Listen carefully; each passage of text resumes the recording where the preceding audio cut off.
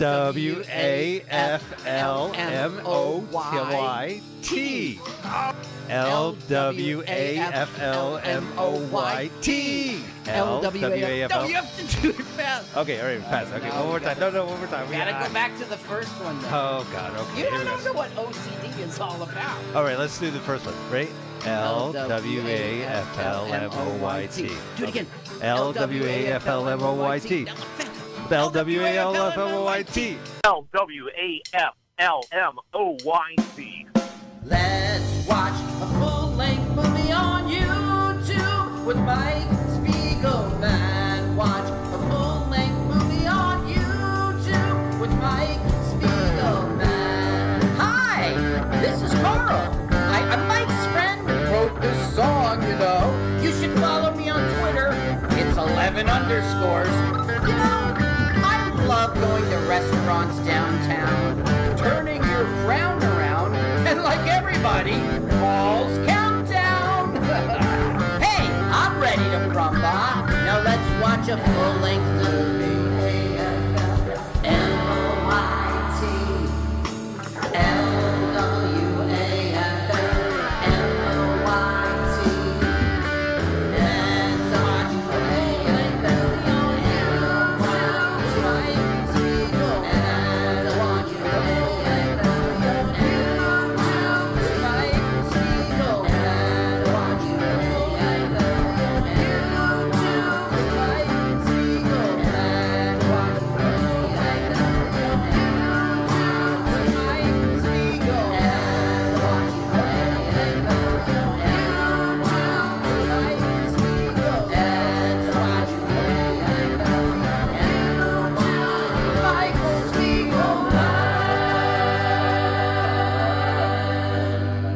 Welcome to LWAFL.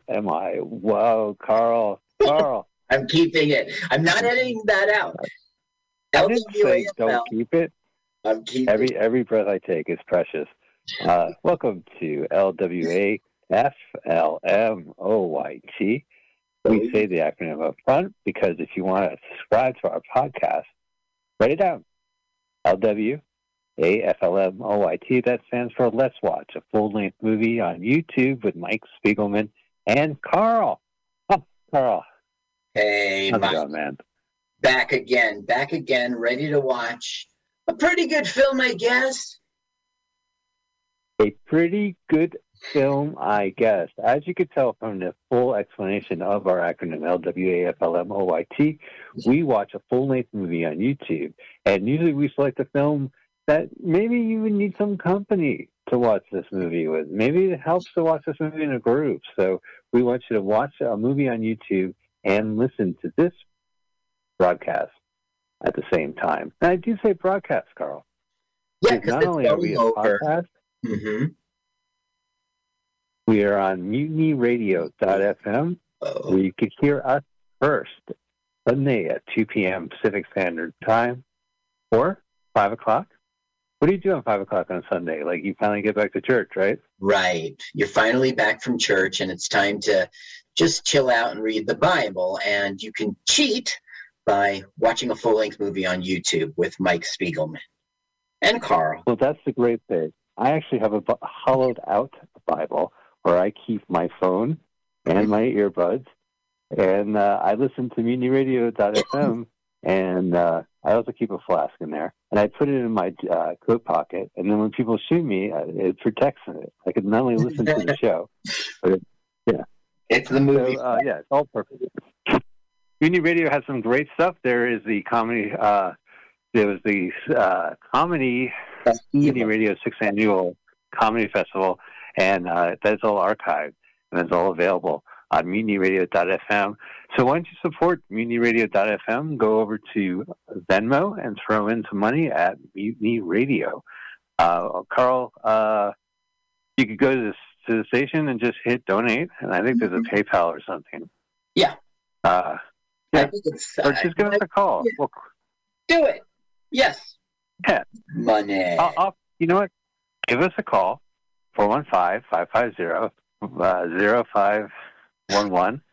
And actually, I don't remember if that's the number or not. It's a little messy here at the studio. So let's continue with the show. So we stream every Sunday here on Mutiny Radio.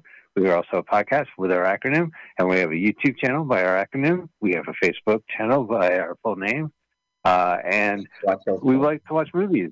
Yeah. Usually these are movies that I read about, but you just don't have YouTube. You just can't type it in and see if it's there. And this movie I saw on a plane, Carl. I'll say flat up, the 80s. I saw it on a plane, and I remembered half the movie. And so I'm looking forward to see this movie again because according to the trailer, I missed a lot of this movie. A lot of all right, so sounds good. So, Carl, what is the movie this week, I should say? Okay, we are going to watch Limit Up 1989. That's what you put in the YouTube search engine, Limit Up 1989. And the channel we like is the director of this film, Richard Martini. Oh, very gracious. From the director himself, Richard Martini. Martini Zone? He worked on Salt. I'll tell you all about him. All right. Well, yeah, we have an hour and a half to enjoy a movie I watched on an airplane. I think there was smoking allowed on the plane. Maybe? Yeah, I remember. Yeah. Well, you know, the great thing about smoking on a plane is that it only stays the smoke on the first 15 minutes. The first 15 feet, I should say. Also the first 15 minutes. It mysteriously disappears, especially during international flights. But I miss it. So we'll talk about airplane movies later. Yeah. You know what my brother Adam Spiegelman always says of the podcast, Proudly Resents. Proudly Resents. He would always say that movie was so bad, I saw it on an airplane and I walked halfway through. I hope he had a shoot. Clearly he did. Oh, clearly he did. All right, so ladies and gentlemen, here's the idea. We want you to type in Limit Up 1989. You may find it. The full title is actually Limit Up Richard Martini Director's Cut, and it's on Mr. Martini's own YouTube channel. That's Richard Martini Zone. And yes, Martini Zone is one word. God bless. And this he posted this almost 10 years ago. 9 years ago. How's that for math? And we're very excited to watch this. So we want you to click the link, get to it. It may be an ad. Don't worry about it. Let the ad play. Then once you get to the meat of it, hit pause and move the timer to 000 and wait. And speaking of waiting, don't worry about it. Carl he's the pulse. How about this, Carl? The pulse of comedy today. And so he knows all the celebrity comedians. And we like to do a countdown before our actual movie. And what better way to do it but with a celebrity comedian countdown. So, Carl, I'm very excited. I don't know who is going to do the countdown, so I'm excited to listen to this as well. Carl, take it away. Ladies and gentlemen, welcome back to Celebrity Comedian Countdown, this time with Chris Park. Welcome, Chris. Oh, thank you. Thank you so much. Wow, thank you, everybody. So you are a Jersey comedian. Do you think that's fair to say, to call you a Jersey guy? Oh, yeah, totally. 100% born and raised and stuck in New Jersey. Yeah. Yeah, there's worse places to be stuck. Not many. Oh, yeah. Imagine being a comedian stuck in, like, South Dakota. Yeah. Who's your audience? Right. So now, aside from being a comedian, one of the things that impresses me about you is you branched out into larger endeavors. You do a lot of video work, right, on your own as a videographer and also working for Blazo's Comedy and Arts Network. How'd you get started with Blazo?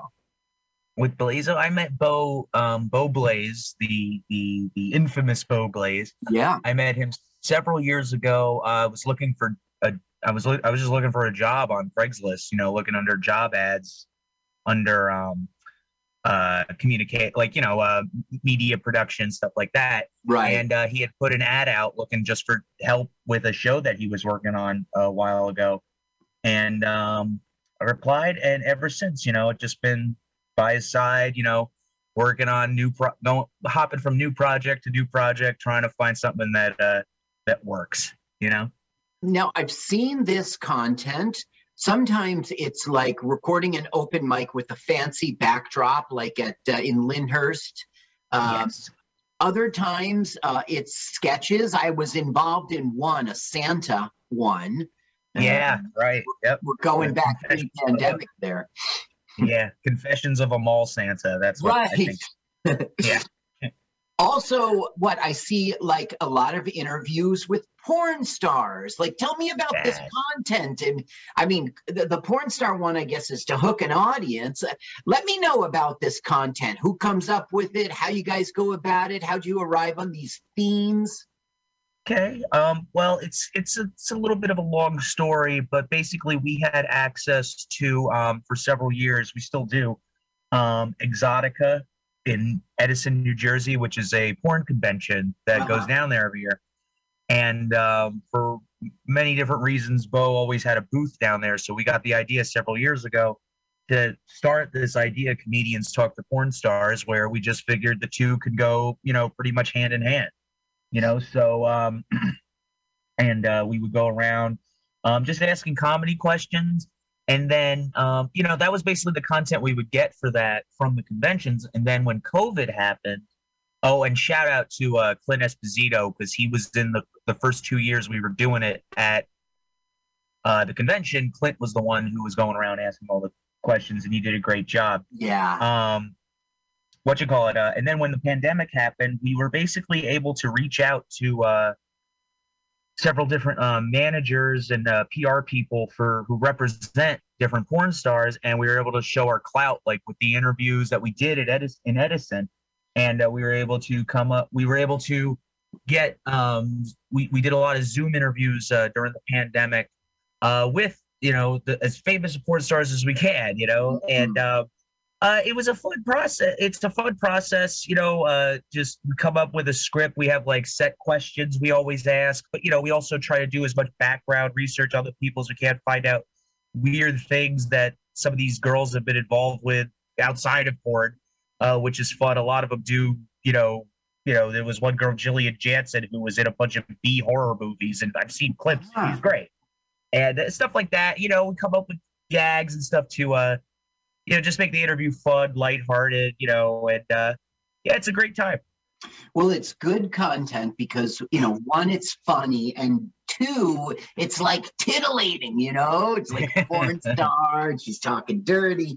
It's good. It's a good. So, but most of the titillation though comes from me and me alone, nobody else. It's all me. I'm the one carrying the titillation in the interview. So.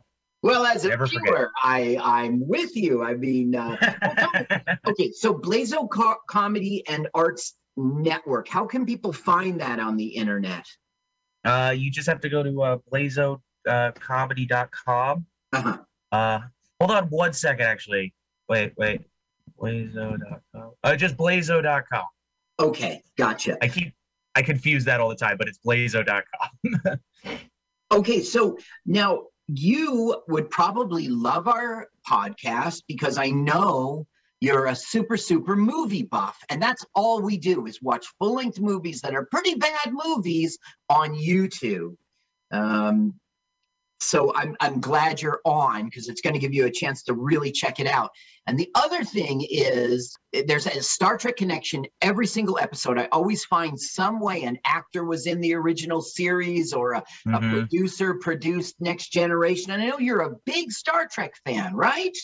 Yes, sir. I've been a Star Trek fan ever since my father grew up watching the original series, and then Star Trek was always on some television in my house growing up. Like it was always an episode of Star Trek playing.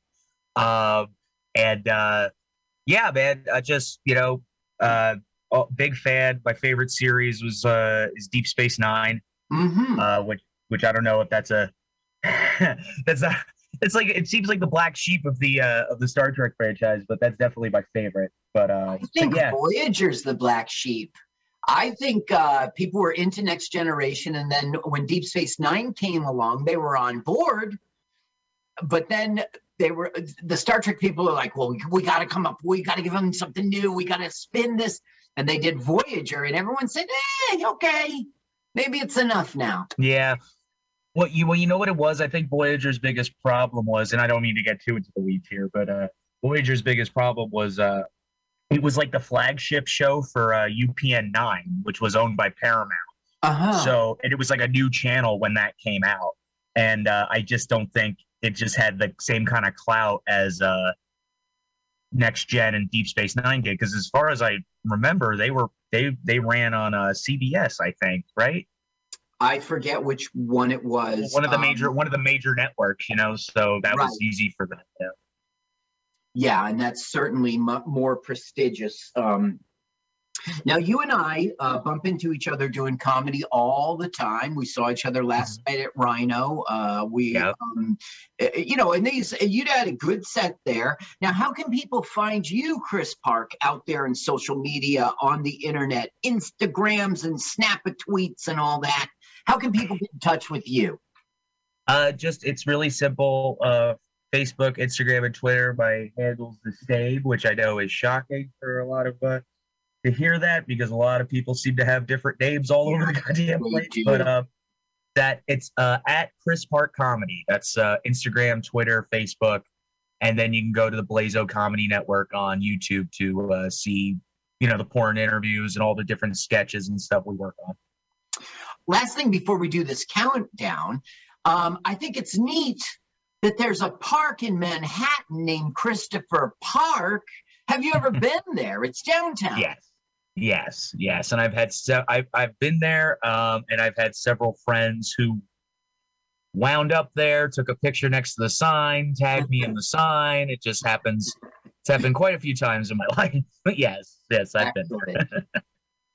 Okay. Now, everybody at home is poised to watch this film at the same time as we do. We're all going to press play. Everyone at home, us in the studio here, we're going to press play at the same exact time. So, all right, Chris Park, why don't you go for it? Count us down. Give us that celebrity comedian countdown.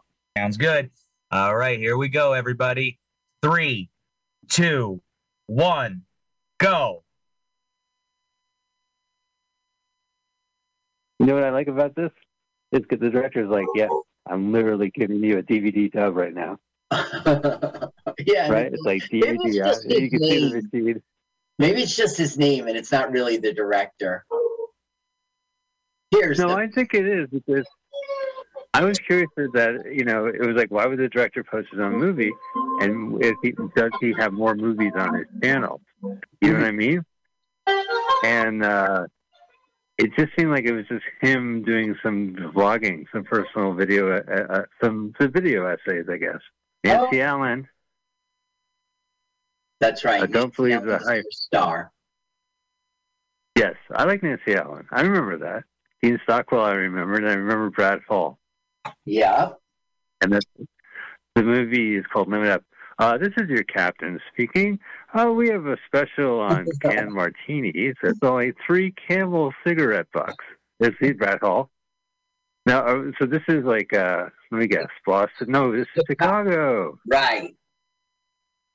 Right. It has those 2 pointy things. The band? Yeah, I know. That's Chicago. Sears. That it's the commodities trading desk is in Chicago. There's the Loop. Music by John Tesh. See that? Yes, I did. Oh, you know, da da da da da da da. That's what I always remember. Now, I was right here while the bridge was going up, and they made us wait because they were filming Rocky and Bullwinkle. Oh, yes. How that you were part of history. What was Rocky like? Hey, did you meet Bullwinkle? Did you get Bullwinkle's autograph? No, they were doing a special effects thing where they were flinging a car, you know, across the open span of the bridge. Oh, wow. A little exciting. What sport's bad enough, like? So this is about 100 years from 88. I love the 80s. Yeah. Yeah, prime 80s. Yeah, I don't know where else this movie played. This movie was released, but okay, I've got the info here. They cut it. Okay, it came out in Chicago only one day, November 3rd, 89. And then it had a video premiere May of 1990. So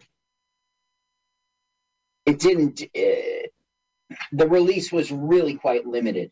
This guy directed 5 films, but let's see here. In the UK video versions, they cut like strong language so they can get a PG rating. The theatrical release was uncut, and I suspect this director's cut is that theatrical release. Oh, because they curse on YouTube. You could put up as much cursing and nudity as you want on YouTube. Yeah, and we're all for it. You know. Oh, right. Yes, we have a petition. If you want it at the end of the show, we can give you information on our paper newsletter. Use that kind of language. Yeah. They take it. You're like curses. Nancy Allen. Okay, look how clever she is, Nancy Allen. She puts a ticket. I know.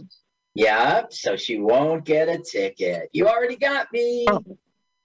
Now, you're a native Chicagoan, am I right? Born and bred? Yeah. Not so bred. you do I that. was born. Yeah. Mm-hmm.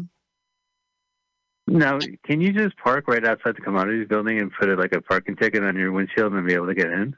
Yeah, if it's a movie, you can pull right the hell up, especially like an airport, and that's the way it was in Chicago. Oh, look, Ray Charles. Ray Charles. And he's there is a trope. There's, just, an fact. He's doing 80s, He's from Chicago, right? 80s. Now, see, it says feed the hungry. That's like a foreshadowing of our plot. Oh, right. Oh, really? Not a second is wasted. A trucker has knocked over a runner. Oh, look, that's Ron Howard's father. Really? Wow, yeah, it's full of it. Hey, no ladies on the mosh pit. But she fell down. Hey, who brought their chick to the mosh pit? That's when you step out of the script. That's when you're like, yeah. So now we've bumped into and met our love interest. Oh, all right. Well, Brad Hall. Yeah. Who we've seen in another movie, Troll 1. Yes, Which one? Troll 1. Troll. We saw that together? I don't think so. We saw it. It was a San Francisco movie, and Brad Hall and Julia Louis-Dreyfus moves into a San Francisco apartment that is possessed by a troll, and there's like a fantasy wonderland, inside their apartment, like a forest, and there's like a naked Julia Roberts, Louis-Dreyfus. Did I say Roberts? Julia Roberts? Yeah. There's a naked Julia Roberts in my mind. Okay. Doctor. So listen, Doctor. I was going to bring up 1986's Troll, but I don't think I was your co-host that day. Not sure. Oh, well. All right. Well, we'll have to watch it again then. All right. Now, are you kidding? Don't troll me. Don't troll me. Oh, I won't troll. And, it's Troll 1. It's called Troll. It came out as Troll, but everyone knows the sequel, which has a documentary called The World's Worst Movie Ever. Yeah. Troll 2, which was on HBO Max, but I think it's on YouTube, I believe, now. It just recently got on YouTube. Troll 2 is the worst movie ever made. And there's even a documentary called The Worst Movie Ever. And they talk about how it got produced and what happened with it. That's cool. Yeah. I think I'll have to see it. It has no Brad Hall in it. That's what I'm trying to get around. Brad Hall makes any movie better. Him and Julia Louis-Dreyfus were married when they were in SNL together, and they were married during this movie, and they were married during Troll, and they were married when he was producing sitcoms and she was working, starring in them or what have you. They work together, man. They, it's a movie couple. Brooklyn Bridge? I don't know. I never saw Brooklyn Bridge. Okay, so let me just read it. Hall was producer, writer, and director. That's a lot. On the Golden Globe-winning sitcom Brooklyn Bridge. So he didn't win the Golden Globe, but the show did. He did a nomination. He received a Primetime Emmy Award nomination. So, yeah, he was doing behind the scenes. Power player. Okay, Power so couple. now Nancy Allen, should we call her by her film name, Casey Falls? Casey is going to the ball. What? I always remember Henry Allen. I got to ask you, don't please the hype. Or like so Nancy Allen. I got to ask you. Public Enemy. I don't know that song. I love Public Enemy. Yeah, well, there's a lyric where they call out I think it was right for Village Voice at the time, but it was like a journalist and Henry Allen. I think it's been a while since I heard the song. I followed this blog, but you know, it has the same last name as Nancy Allen. So when I hear Nancy Allen, I think Nancy Allen. You know, gotta ask it. All right, what else? It's the anatomy of the joke. No, she's like, I'm really good and I need more responsibility and I don't just want to be a runner for the rest of my life. And Dean Stockwell's like, you don't got what it takes, kid. You ain't got the shock in you. You're just a runner. All the runners want to be traders. So he says, okay, I'll tell you what. You go pick up my cards for tomorrow, like his instructions. And he goes, maybe we'll talk about other responsibilities. And then Miss Sexy walks up, who's also a runner, and he walks off with him. So Casey's like, you know, she gets a little, she can do a short. Wow, look at her. Yeah, she's also She just killed a bull. She stabbed a bull like 10, 20 minutes ago. Yeah, Casey's so bare, but here comes the bull. You know, I do remember being on the flight and going, check out that Dean Stockwell suit. Look at that, even in silhouette. Look, you got another parking ticket. You got a parking ticket. Oh, what a make a face. Carl, I'm going to make that back. What a day. Really? That's what you now say. Really? Who can turn the world on with her smile? Oh, what a day. What a day. Hey, it's Chicago. Yeah. Or it is WKRP, not Chicago. And it's Erie. Well, I mean, it was Lake Erie. Oh, it's not, is it? Wait, which lake is Chicago? Lake Erie, right? Lake Erie? Stop saying Lake Erie. You don't hear. Stop saying banana. If you didn't say Lake Erie, and I didn't say Lake Erie, who said banana? Okay, look. We are now reading Nike. We're now doing Nike? Wait, what's going on? She's zip-zapping the car? She made. How do you phrase it? She did the whammy? Yeah, the whammy jam. Whammy jammy? Oh, look, it's the convertible. She rolled up the mirror. So she's pulled over. She's got car trouble. Well, because before or after the car got zapped? This is Nike, and she zapped the car to make her have car trouble. Oh, her name is Nike. That's cool. Like the goddess. I thought you were pointing out product placement that was rampant in this movie. Like, is this movie sponsored by Apple computers or? Oh, look at the obvious ad for flaming trash can. Obviously placed right in front of the camera, so we'll see it over. Licking the flames. Oh, I wish I had one of those trash cans. They're great. Like my father used to have one. You just take your garbage, you throw it in there. Poof, it is incinerated. Well, it's good because you can sit around it, and you don't even have to say a word. Sometimes I'm going to rub my hands around it. Yeah. You just find like an alleyway. The best thing is to find a garbage can, make sure it's metal, and that you could have a fire in there for hours. Nonchalantly in the background. Now you got to be careful because sometimes it can be a gas drum, which is fine if it's like 4 months old, empty. But if it was filled last night, I mean, you got to be careful. You don't want to blow up. The residual gas, man, serious, the fume, it makes a big.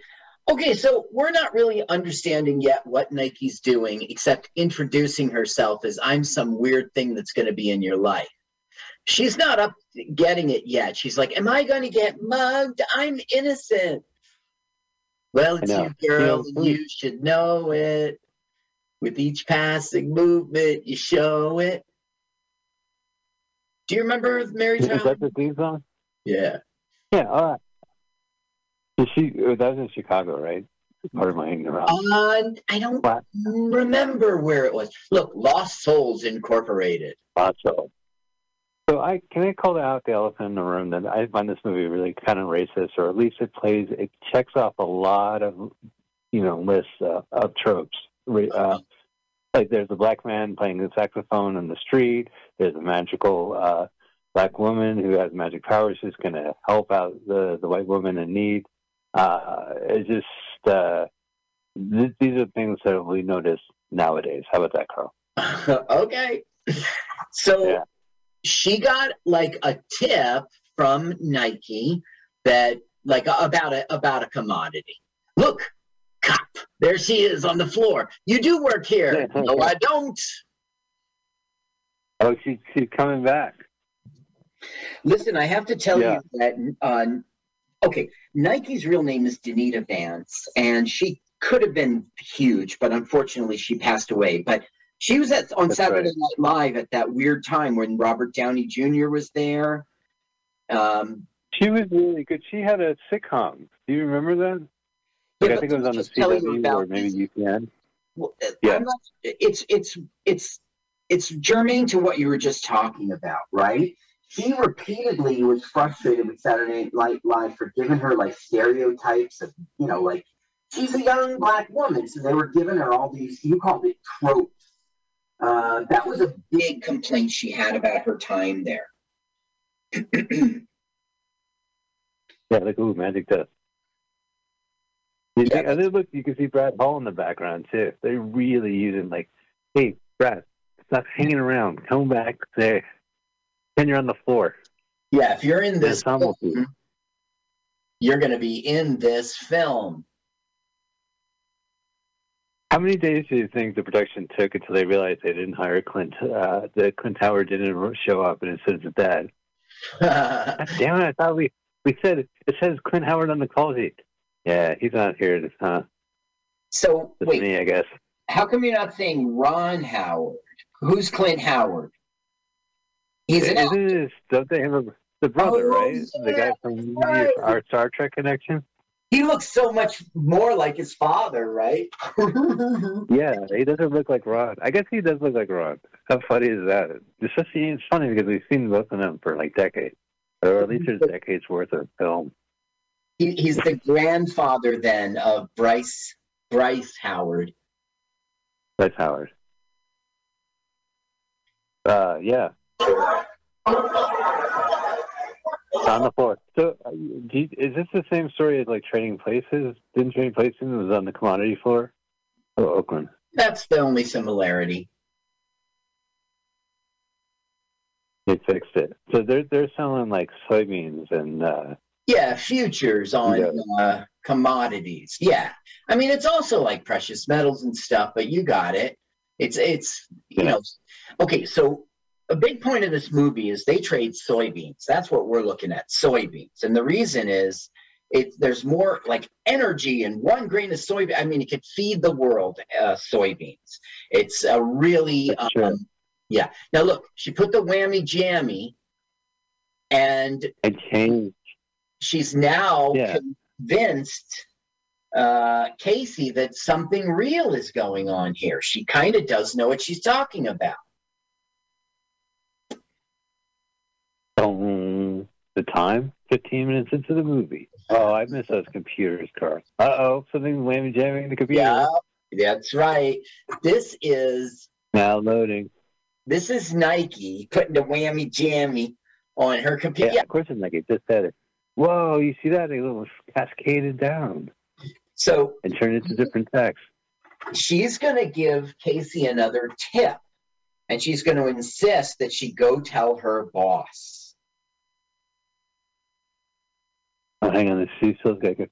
Love acting. I love when the actresses acting against the computer screen. Or guys, you know what? It's just easy on the eyes. You get to see your idol just clacking away.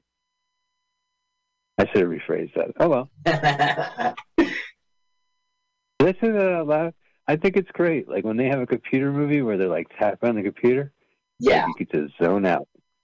Right? I mean, that's it. Boom. Reason why you went. Oh man. Okay, I'm gonna keep digging a hole. So far, Remember how I just you think fly through the computer, right? And you say, okay, so she convinced him, go tell your boss about this tip. Yeah. So now we're going to have an embarrassing. Yeah, that's the other runner you saw. I remember this scene. You know what's funny? I remember him having a beer and holding that bowl more, I guess, than her. But it's probably the reason why I remember this scene. Yeah. I got to go see the doctor, Carl. Now we should get a record scratch because she walks in and he's like, "Yes, can I help you?" She doesn't give him the tip. She just makes her awkward exit. Right. This is our third film with Dean Stockwell. Okay, so Werewolf of Washington is probably the best movie we've ever seen, right? One of the best ones. Yeah, I think that was a really fun episode. And it's royalty free or whatever. It's public domain. Is that how you call it? Public domain. Yeah, that's how we call it. So we could actually do a real episode, Carl. Yeah. Yeah. You know, actually, I think that's the episode where I fell asleep, but I was still talking. I was so tired. That's cool. I was saying, no, maybe it wasn't, but I started, one of the episodes I fell asleep talking to you, but I kept talking, and I kind of got snapped too in the middle of a sentence. That's the quality of show we have for you. Yeah, and when I like it when you're fully wide awake. That's when the mumbles really come out. Oh, right, yeah, it's a nonstop mumble fest.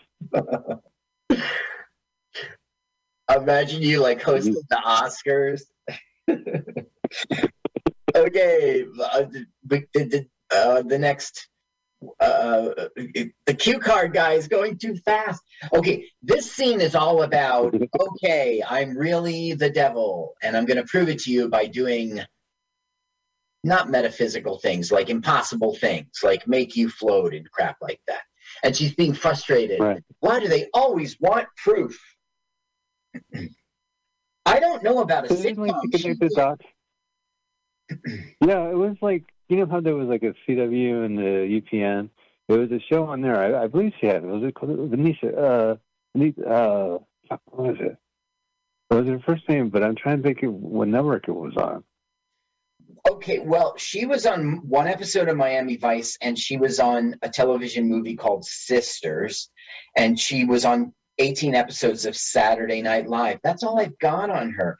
She died in 94. She had breast cancer, and I really think she could have gone on to, who knows what movie she would have been in, and, if we'd know her name, she'd be, another Whoopi Goldberg or something. I mean, she's a comedian, and she's got her chops. Right. She told her family to host her services, her funeral services, in an amusement park. Is that interesting? Oh. She was part of Second City. Cool. That's how she got on to Saturday Night Live. That seems to always be the way. Chicago's Second City. Huh. Yeah, I remember her from Saturday Night Live. I remember her from other stuff.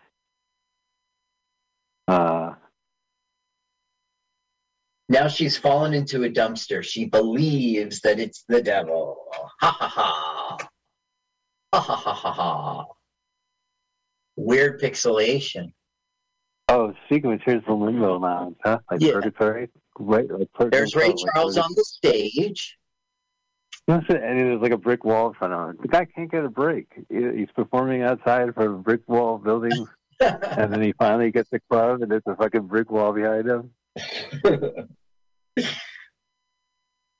Well, we'll see Sally Kellerman on the same stage later in this movie with the brick wall. Oh, well, great. Well, Sally Kellerman, of course, from one of my favorite movies, Meatball 3. I can't vouch for Carl on that. It's fun, Meatball 3.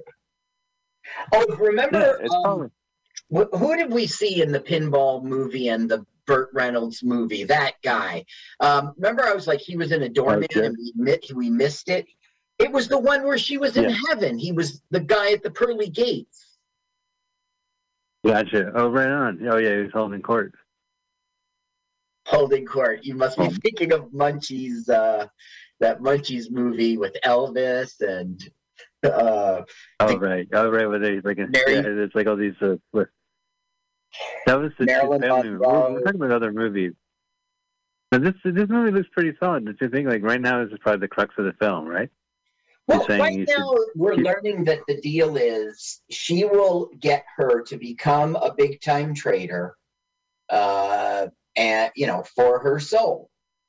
That's the deal. Cool. Want to hear her talk for her soul? Yeah. Your soul.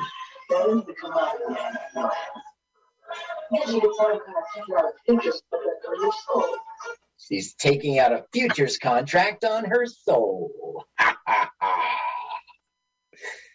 Wait a minute, her name is Nike. Now she's the devil? No, she's not.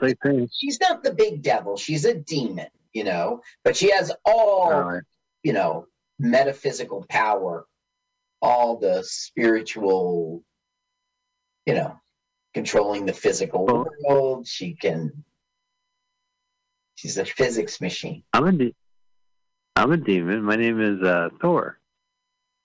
Thor. Oh, that's pretty cool. You must have like a hammer or something. No, just have a name.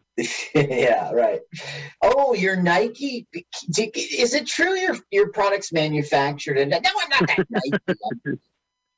Everyone's clapping for Ray Charles. He loves it. I don't understand. Oh, look at that. Motel Hell. It says hello, but the neon sign of the letter O disappears. Yeah, it's flickering and then it's out. Yeah. It's out. It is Motel Hell. And then the credits start Rory Calhoun. Ta-da! Here's your... Hey. If you're going to make a deal with the devil, you're going to be in style. Yeah. 80s, you get yourself a sports car, you go Miami Vice. It's all paid. She's going to go clothes shopping? You can't wear that now. Snap fingers. What? Look at her 80s middle-class working woman clothes, man. They're perfect. Yeah. Now, this guy, too, what's he doing? Like, he's offering all this stuff or just being like, He's like a Valley Parker thing. See you in hell. Ooh, they misspelled. Oh, never mind. Off into the mist. Oh.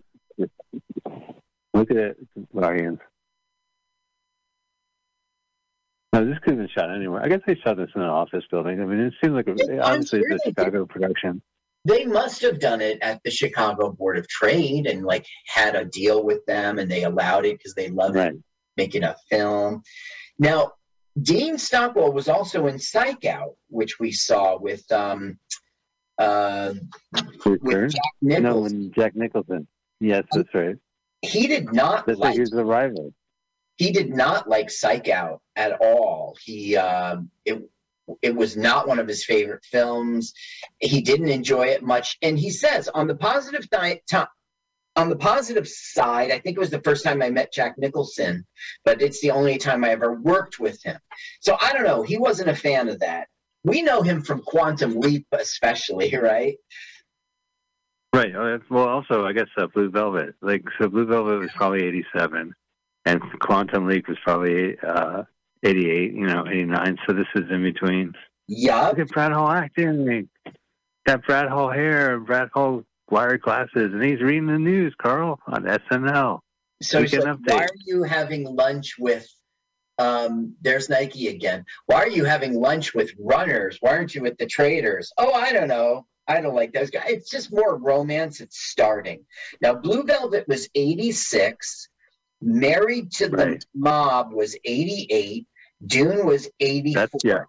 And Quantum Leap, just like you said, it was 89 through 93. So this was a little bit on his decline, as a movie star. He started doing television.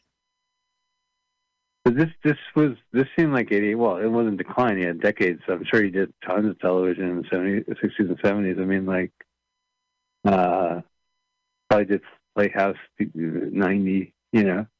Well, Actually, I mean, he considered was a you number movie 2. star, but he was like who you would think of as a movie star. I mean, he was in the last movie directed by Dennis Hopper, The Dunwich Horror. He came out of the 70s, and then he's in The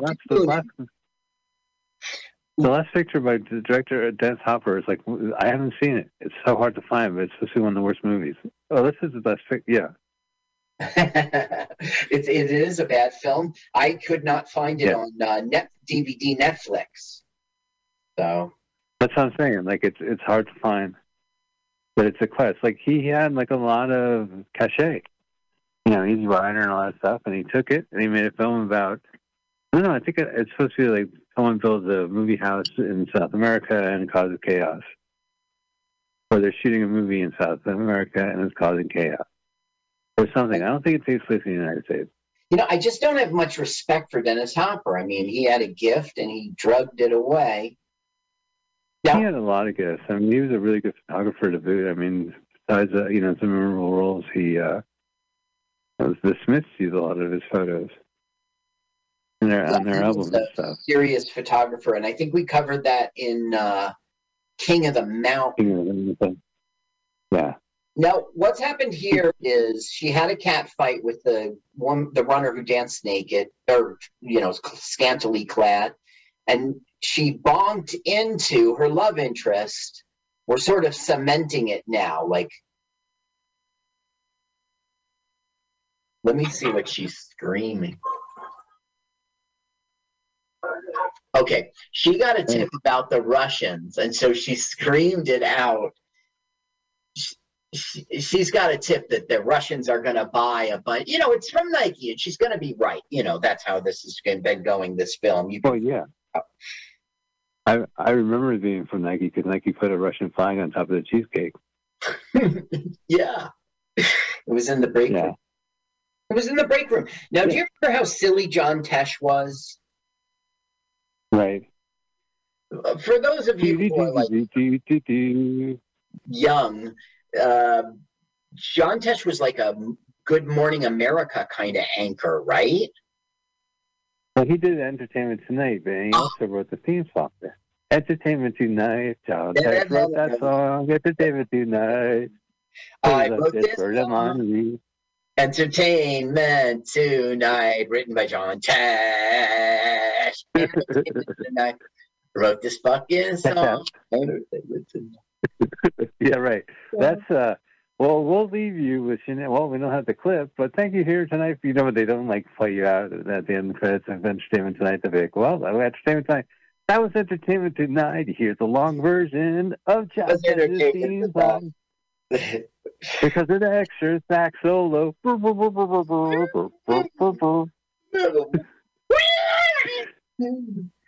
Uh-oh. Here comes an extra beat. God techno. Oh, but that's the thing. Like, if you ever play like NBA Jam. So John Tesh wrote music that like your mom would like, like right. Barry Manilow kind of songs. Anyway, he was just an all-around silly person, in my opinion. You're probably going to go, I don't know, John Tesh, he had this thing, and you'll be right. But to me... Listen, man, I think that guy could laugh his way to the bank because he made a lot of money on Entertainment Tonight, and he was a super-ass professional on that. And he's like, Alan Thicke. He's like the late Alan Thicke. He also wrote a theme song. Actually, did John Tesh pass away? Don't say so. I don't know. I didn't research that. I just noted the music, and I went, that'll be funny. Yeah.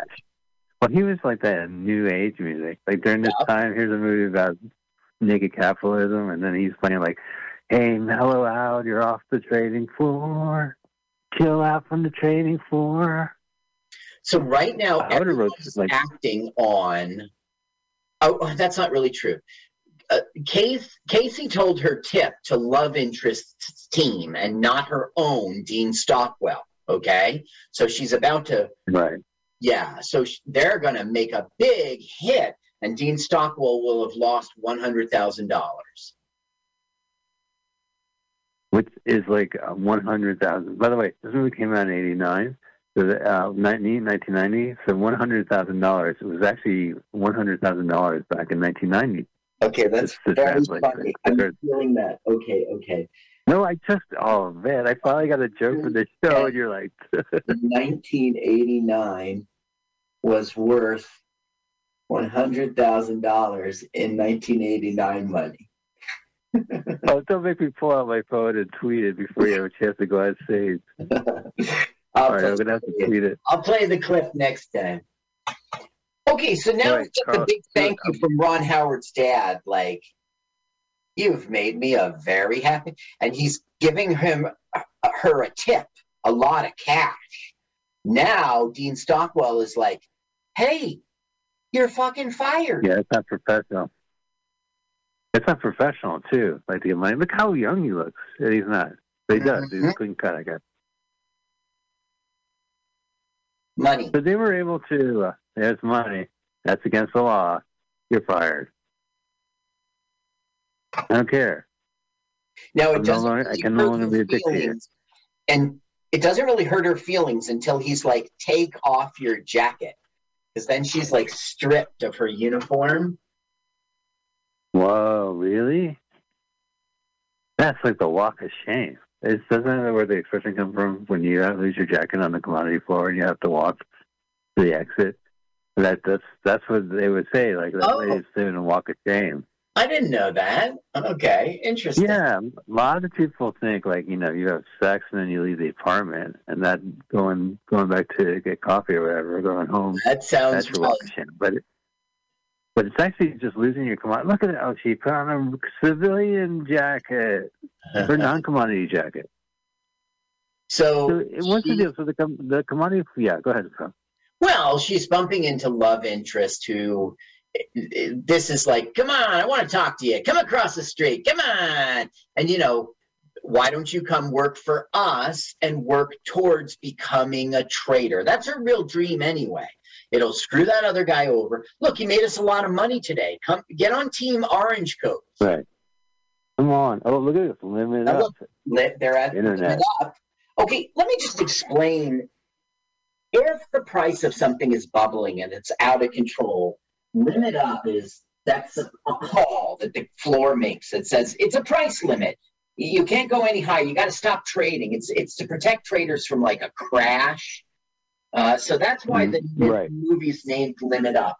And in our final scene, we're going to get a limit down.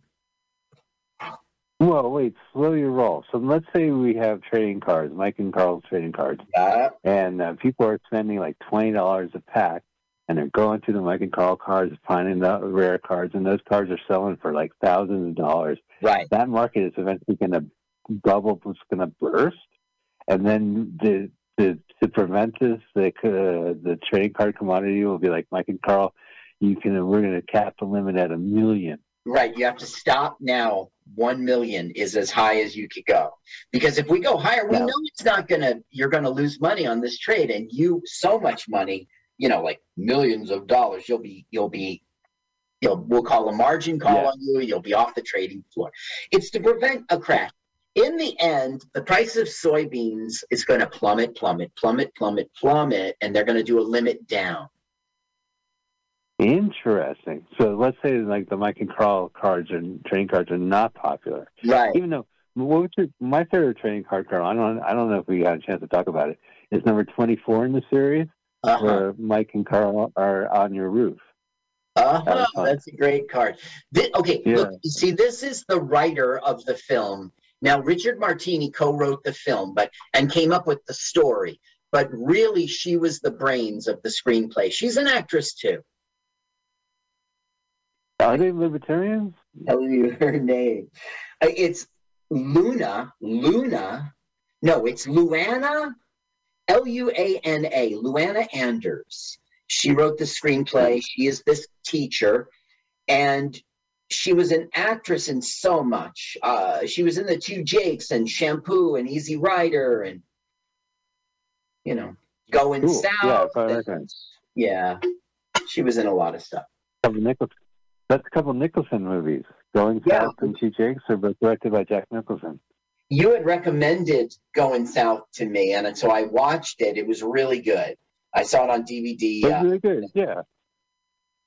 Yeah, it's funny. It's it's a mess, but it's great. And it was like, if you read the book Wired Carl, I'm happy to do Wired, the movie. That was one of the first movies I wanted to do because that was the first movies I checked on YouTube.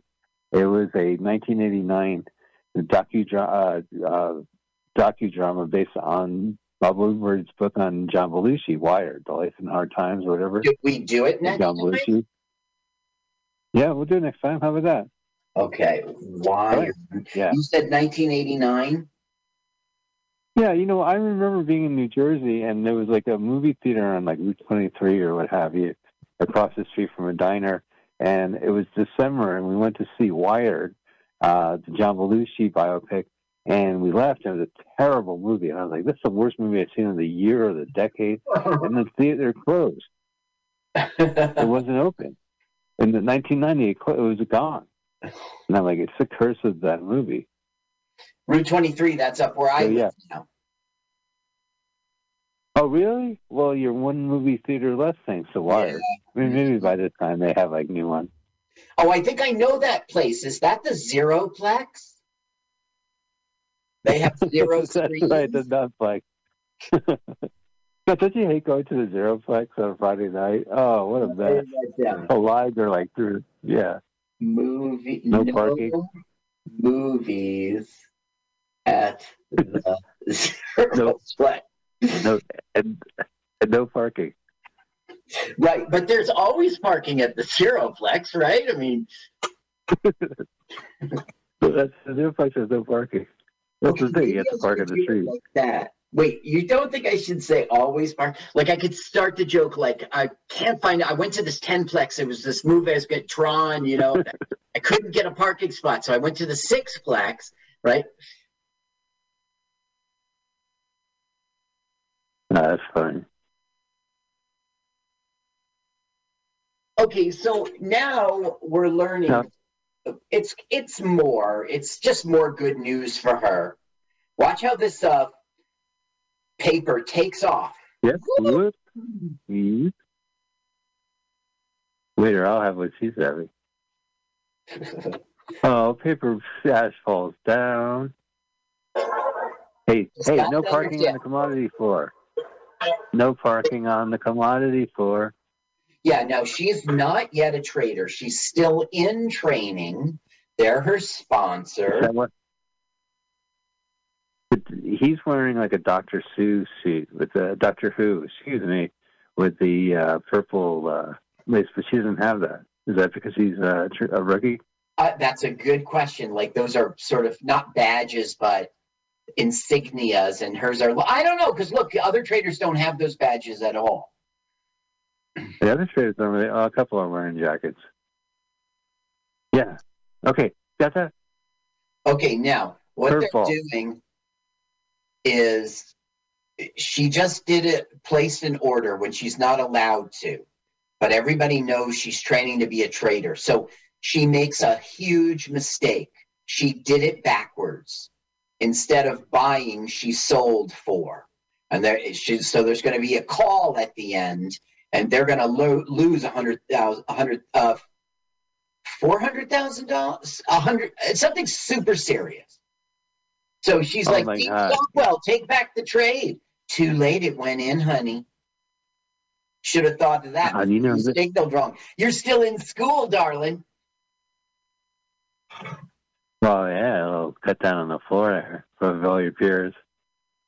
That's a lot of money, $400,000. In 1989 money, that's $400,000. Yeah.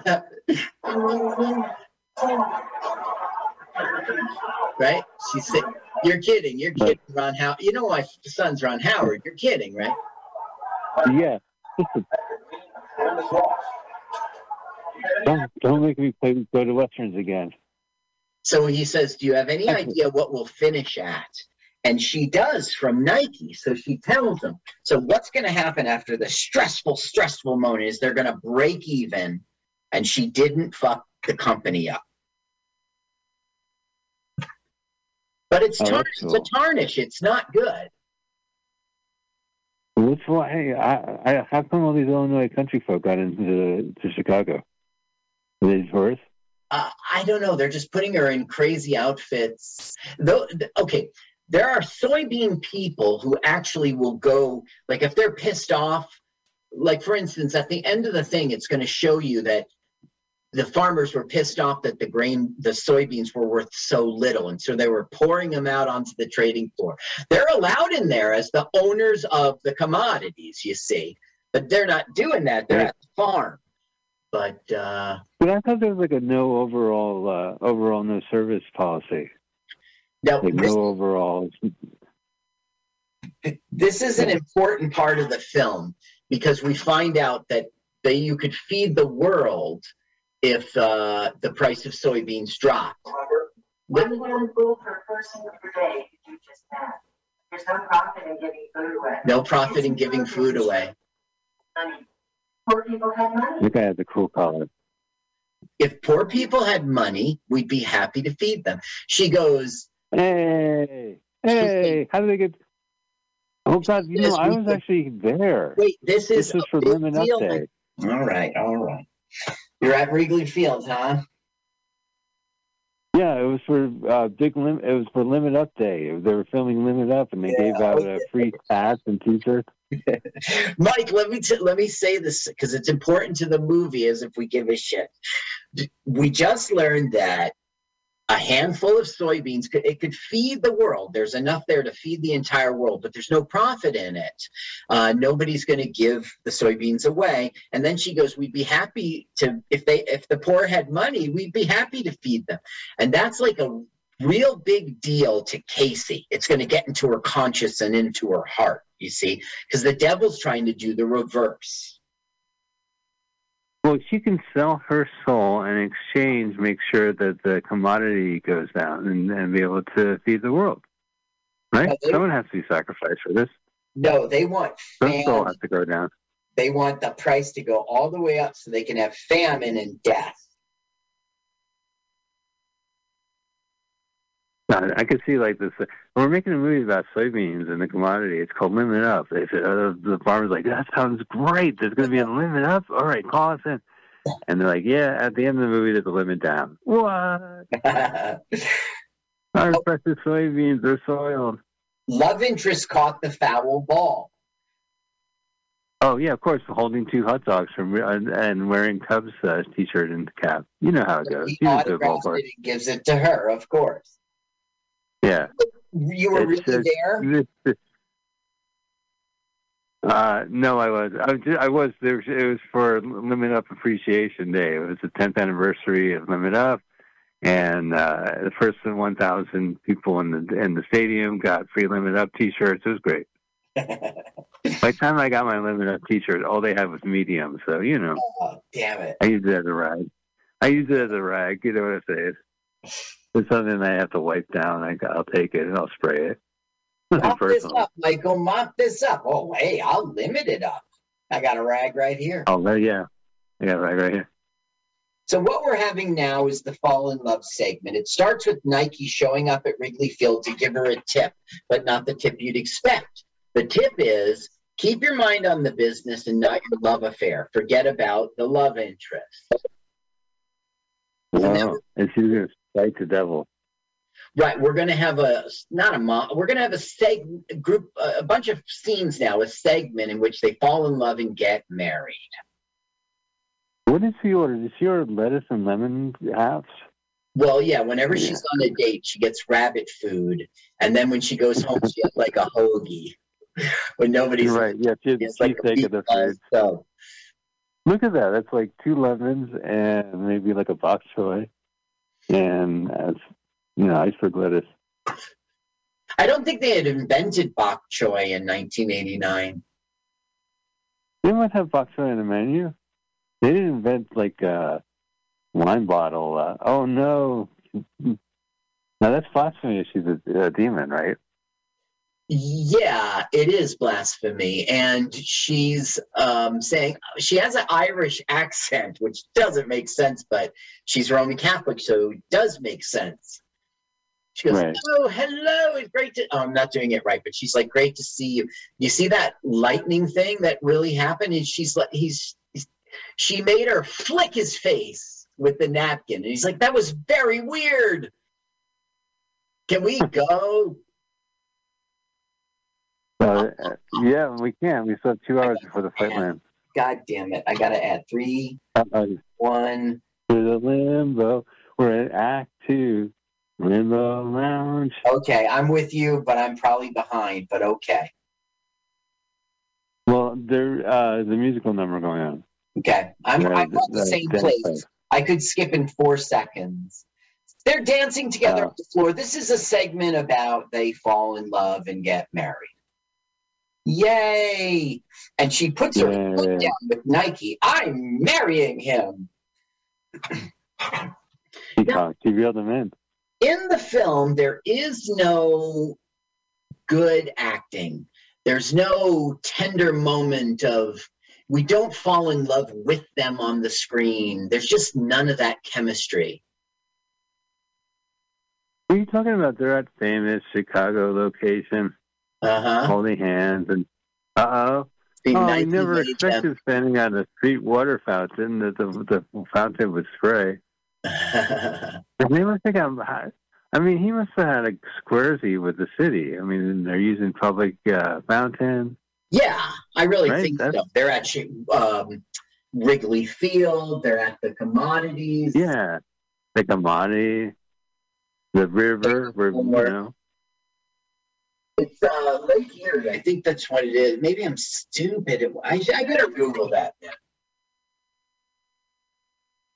Wow, look at that. According to that green monochromic television monitor. Now it's an all-the-way montage. All the way. And they're dancing on the elevator. Hey, floor's down below. Hi, we're looking for the trading floor. And, yeah, that's ground floor. Chicago Great Lakes. Wow, look at that special effects. Print Center, wasn't that the name of the program? You can make all this stuff. Which one? It was Broderbund Software, and it was like you could make banners. Remember, we had a dot matrix printer, and you could and you had to like. Yeah, I remember that. Separate the paper. Yeah, but there was a really popular software, and it was like Printmaker or something like that, where you can make banners or posters or whatever. Not familiar with it. I'm too technically advanced over you. Now, I'm an idiot because it's Lake Michigan. I looked it up. It's Lake Michigan. Not Lake Erie. No, that's probably like, I don't know. I don't know where that is. It's Lake Superior is Canada. I don't know. All I know is that it says on a crossword puzzle, Lake blank. And I go, Erie. And I look at the letters, and it says 4 letters. So I go, yeah, there you go. Erie, that's got to be it. Yeah. Erie, Indiana. I never watched that show. It's sounding too scary. There's always similar, ones in the crossword puzzle. Good words for them with lots of vowels that they can hook stuff on. The Erie's one of them. Now what's happening is she's got her trading badge, but nobody will trade with her. Fuck you, little girl. Oh, right, because she fucked it up. No, not because she. Wow. Not because she made a mistake. It's just her first day as an actual trader, and nobody's respecting her. Oh, well, street fight. Hey. It must have been like, you must know something about the market. Like, to make your own movie and to co-write in, to get someone to talk about, it seems like they know what they're talking about, or at least they know the market. Like, I would have no idea. You told me, write a story about the market, I'd be like, okay. People wear... A little Google. A little, a little wiki here, and a little, Okay, so one time I wrote a screenplay about some shit I know nothing about, and that's the Canadian political system, okay? Just a little Google, you find out all the positions, and I did it. I nailed it. Yeah, you know what it is? Like some fan fiction. They're like, I wish Canadian government would work like this. Elf Party and Dwarf Party. Yeah, I do like Elf Party and Dwarf Party is well known. Check this out. In the 1960s, right, the CIA put sleeper cells in Canada to raise children, have children as Canadians, and those children would be spies of the United States. They would all go to the assembly, to the legislature, the parliament, and they would vote that Canada join the United States. So the CIA is like supporting their campaigns in the background, and getting them all into parliament. And they voted to become a state of the U.S. And my hero, and I was thinking of Tom Cruise when I wrote it, realizes the plot and he stops it. It's a thriller. So Tom Cruise plays himself and he stops your vast conspiracy. Canadian I'm in too deep. No, really, I don't know who I am. Yeah, that sounds great, Carl. It's from watching The Firm I got the idea for the film. And Tom Cruise was the hero of The Firm. So when I started writing it, I was like, yeah, I'm writing The Firm. Well, who else, Of Tom Cruise would save the day. The Firm is great. They're like, we're going to give you a house and a car. Yeah. No strings attached. Except for the mob. Dun, dun, dun, dun. Dun, dun, dun, dun. All right. I guess there's a fighting on the dance. No fighting on the dance floor. Hold on a second. I'm mixing. Okay. So she's got at risk $400,000 of the firm's money, but she's got the tip from Nike. She knows what's up. So the husband or boyfriend or whatever came up and was like, you got to stop what you're doing. And she goes, I know what I'm doing, and shoot him away. And he was, it's a lot of money, but he did. He backed off. Oh, wait a minute. He's back. Maybe I'm wrong. Oh, no, he was just telling her the stakes. It's $400,000 in 1989 money, Casey. Oh, my God. Can you imagine this? Back then? That was like at least how much? 400,000?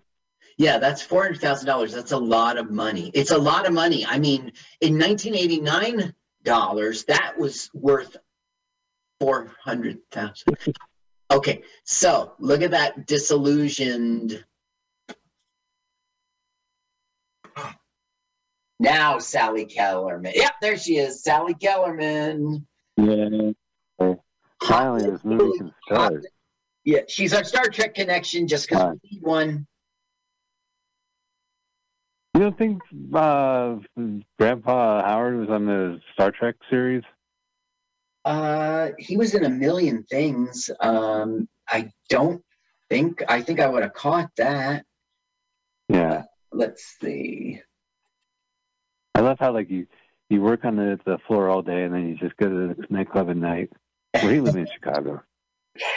Howard appeared in many notable films.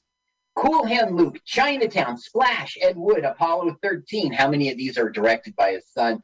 Independence Day, A Beautiful Mind, Cinderella Man, Frost Nixon, Cinderella Man, right? Nebraska and Mac Rose. A lot of those weren't. Nebraska and Independence Day. I mean, those are plenty fine without Ron Howard's input. Yeah, he was an actress. Oh, gosh, I can't really say that. I don't really know that's true. Let's see. Judy Howard died in... Okay, he died 8 days after his 89th birthday. It was West Nile virus. It was heart failure spurred on by West Nile virus infection. His heart stopped. That sucks. Yeah. Anyway, there was no Ron Howard when there was Cool Hand Luke in Chinatown, right? He did do Splash, but I'm saying Rance Howard was a working actor before his children came along.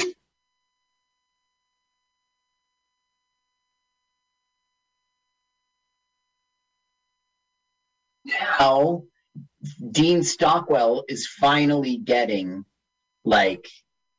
she's getting the best of him every now and again. He's starting to respect her a little. You know what I mean?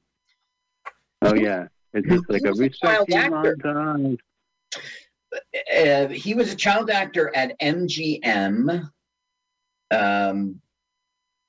Compulsion in 1959, Sons and Lovers in 60. He was in a Katharine Hepburn, Jason Robards movie.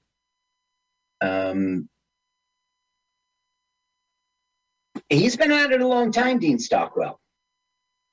Yeah. Yeah, he did a lot more there. So, I mean, I'm saying, like, he must have done, like, tons of television as well. Like, the fact that he got on Quantum Leap must have helped him a lot. Just, you know, a second career and just kind of a great way to make some cash. And yeah. Look at this. So look, you see what he did?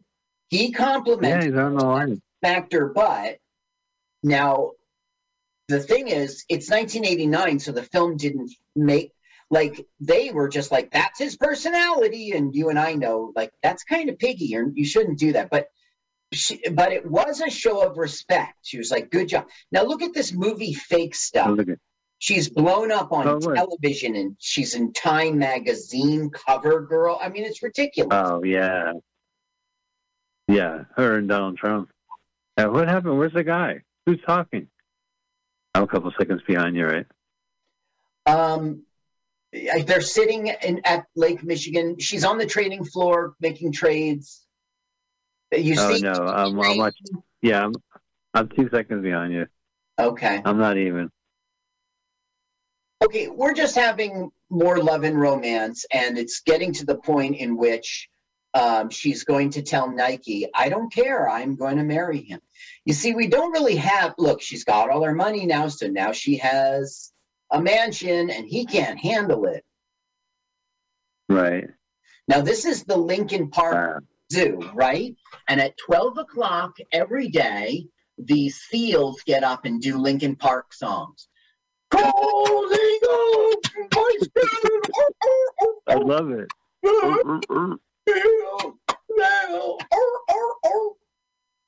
That's right, because it is Lincoln Park. Yeah, that's right. Oh, there's her Nike. And then the zookeeper gets up and goes, one thing I can't deny. Never, never, never try. Keep that in mind. I've designed this rhyme to design a good time. All I know. Oh, I know. Oh. It's a great show. You should see the matinee. It's at noon at the Lincoln Park Zoo. Who opens for them? I got to think of some quick, funny joke. I know, right? I can't think of it. I'd love to set up jokes for you that I can't figure out anyway.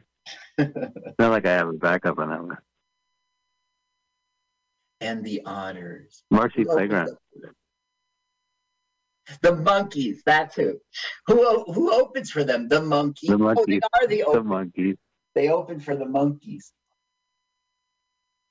Okay, so now it's like, I am going to marry him. I'm not, or I'm out. You want me to do this for you? I'm marrying him. Come on, we're partners, right? So, oh, man. Boom, here we are at the wedding. And of course, Nike's going to come and fuck it up.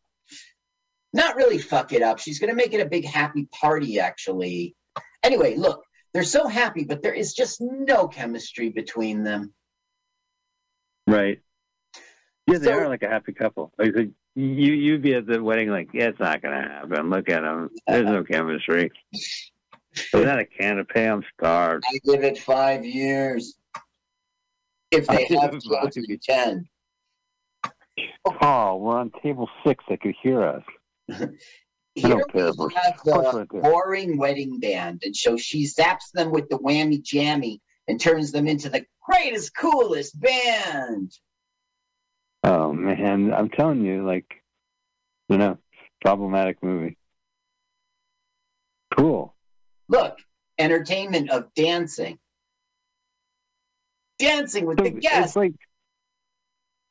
It's just like, Bedazzled. Do you ever see that? There's a Brendan Fraser, Elizabeth Taylor version, but there's that in the one. original. Yeah. Yeah, with Peter Cook and Dudley Moore. Yeah. So is this kind of like it? Like there's a Nevish and then Devil kind of just goading him, the Nevis, and Neville does good somehow. I don't think the devil he does good. He just survives it. It is like that film, but I can't. It is like that film. I don't know what Nevis is, but like she's a pure soul. Oh, like a nerd. No, she's no nerd, but she is like a decent human being, and that's why she won't be corruptible in the end, even though she's been playing along for her self-ambition. She's like, I'll be right back. And it's like, hello, this is the receiving line. You can't leave. Oh, yeah, there she goes. Yeah, now, oh, really? I'm that far ahead? You don't see the dump truck? I see her calling the dump truck. Here comes the dump truck. Carl. Okay, so you're not so far behind. That's full of soybeans, and she's going to have them dumped. Is it a political statement? It's a screw you for marrying that guy statement. Now nobody's going to be able to get out of the driveway, get their cars out. Wow, worst wedding ever. I hope she's not a bridezilla, because spilled soybeans on the lot preventing your guts to get. That is a. Oh, you're a mother-in-law. No-no. Jane Fonda is mother-in-law. Monster-in-law. Jane Fonda is monster-in-law. Yeah. She's a monster. If it was Jane Fonda as mother-in-law, you'd be like, oh, what a sexist film. But it's monster-in-law. It's a sexist film, right? It's like there's no. Like, it's a mother-in-law movie, and like, oh no, it's not a sexist film because it's the story. It's a woman's story. It's not told. The hero is what's her J-Lo is the hero, right. And lots of women can relate to like having a mother-in-law who's extremely disapproving. I mean, the thing wasn't written in a vacuum, right? But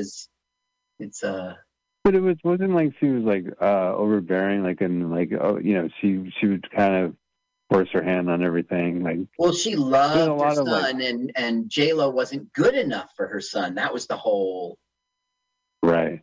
Yeah, I saw that movie on TNT, I think, or maybe it was TV. You know what? Right. I had bootleg TBT, which is a bootleg TBS TNT channel, and they had it, and it was like, yeah, I guess I get it. Well, it was just a dumb movie. Right. I don't know. It was a throwaway movie, something to do quick. She was divorced from what's his name. Okay, so we're missing this film, but we're not missing too much. Right now, she's asking, do you believe in God? And, like, she hasn't ever told him she made a deal with the devil, but she's trying to, like, figure out if he's religious. Oh, right. Like, before we marry, like, you don't mind, like, Brad, you look kind of Jewish. Are you Jewish? Did you change your name? Well, they're married. They're married. Oh, there we go. That's right. They got married. That was the last scene. That's duh. Oh, my goodness. I forgot to ask. Are you Jewish? Tell me you're not Jewish. No. Oh, I forgot to ask you. Did you sell your soul to the devil? Yeah. I've been meaning to tell you, but the honeymoon was so much fun. I have a Yom Kippur joke that works. You want to hear that? Oh, yeah. Yeah, I want to hear Yom Kippur joke. Okay. I already ruined it because I kind of gave away the punch to tell you it's a Yom Kippur joke. So you have to not know it. Yeah, right? So I'm up there and I'm complaining. I'm like, it never rains, but it pours. It never rains, but it pours, right? And then people go, uh-huh. I go, if you're Christian. If you're Jewish, it never Yom Kippur rains, but it Yom Kippurs once a year. You must atone. That's a great joke. Oh, because, you got to fast for the day. And when people hear your Yom Kippur, they're like, oh, stomach pains. I wish you much Yom Kippur riches in your future, because right now you're Yom Kippur. You said you gave up the punch for your Yom Kippur joke. You got to give up like punch and orange juice. It's not just all beverages. Recently, I sat Shiva for the first time. I sat Shiva. It wasn't too bad. I had a sweater. It was, I had a few Shivas, but it was a little chilly. But I thought you were gonna say, Shiva didn't appreciate it. She's like, get off of me. That's Shiva. All right. Okay, so what's happened now is The devil's plan is drive the price of soybeans up. So what she's going to do is drive the price of soybeans down. So she's taken she's doing trading on other people's account. It's completely illegal. She's faking. Those people are going to, she's got tickets that are orders she never got. And then Ron Howard's dad is catching her, being like, what the fuck, little girl? You're going to go to jail for that kind of shit. It's like, I'm trying to prevent world hunger. Nobody knows what she's talking about. You know what I mean? So she pushed past Howard and does it. She does it. Look, you see how his heart is touching his heart? That will... I know, man. Yeah, we'll see that. Mortimer, your brother. Fuck him. Turn those machines back on. Trading places. Yeah, well, that's what's going to happen. He's going to have a heart attack. Oh, she has a choice between selling and buying or helping out Ron Howard's dad. Now, everybody's dealing with her because she's buying. So everyone's like, yeah, sure, okay, sell. And it's going down. Now, here comes Nike. See how happy she is? Well, I know she's wearing Nikes too. Yup. She doesn't know that the plan is in reverse right now. I guess she's not really omnipotent. Right. Well, this is the first time she dressed up actually for the floor. Usually she's like, for free. She's like, what are you doing? And she's like, well, I'm doing what I'm trading. Are you blind? I see the price going down, girly. That's so cool. It's like in the middle of selling, you could just have a conversation. Well, if it's a movie, you absolutely can. So in the middle of them are precision-based, world-rattling market, and it comes up like, "Hey, got time? Sure, I got time for you." Dean Stockwell's catching on now. She's buying. What is it that she knows? Nothing. She's just going to get everyone bankrupt. Oh, and she's pocketing it. Look. Ron Howard, oh no. Oh, was it the chili dog I gave you for breakfast? And the nacho cheese creamer. He goes, can I have your orders? Would you give me the commission on your orders? I'll call you an ambulance. Okay. Oh, you're an ambulance, Ron Howard's father. Oh, you called him an ambulance. All right, the devil does not approve. Do you want me to call you an ambulance? No, that's all right. Well, I'm doing it. You're an ambulance. Is that funny? Call you an ambulance.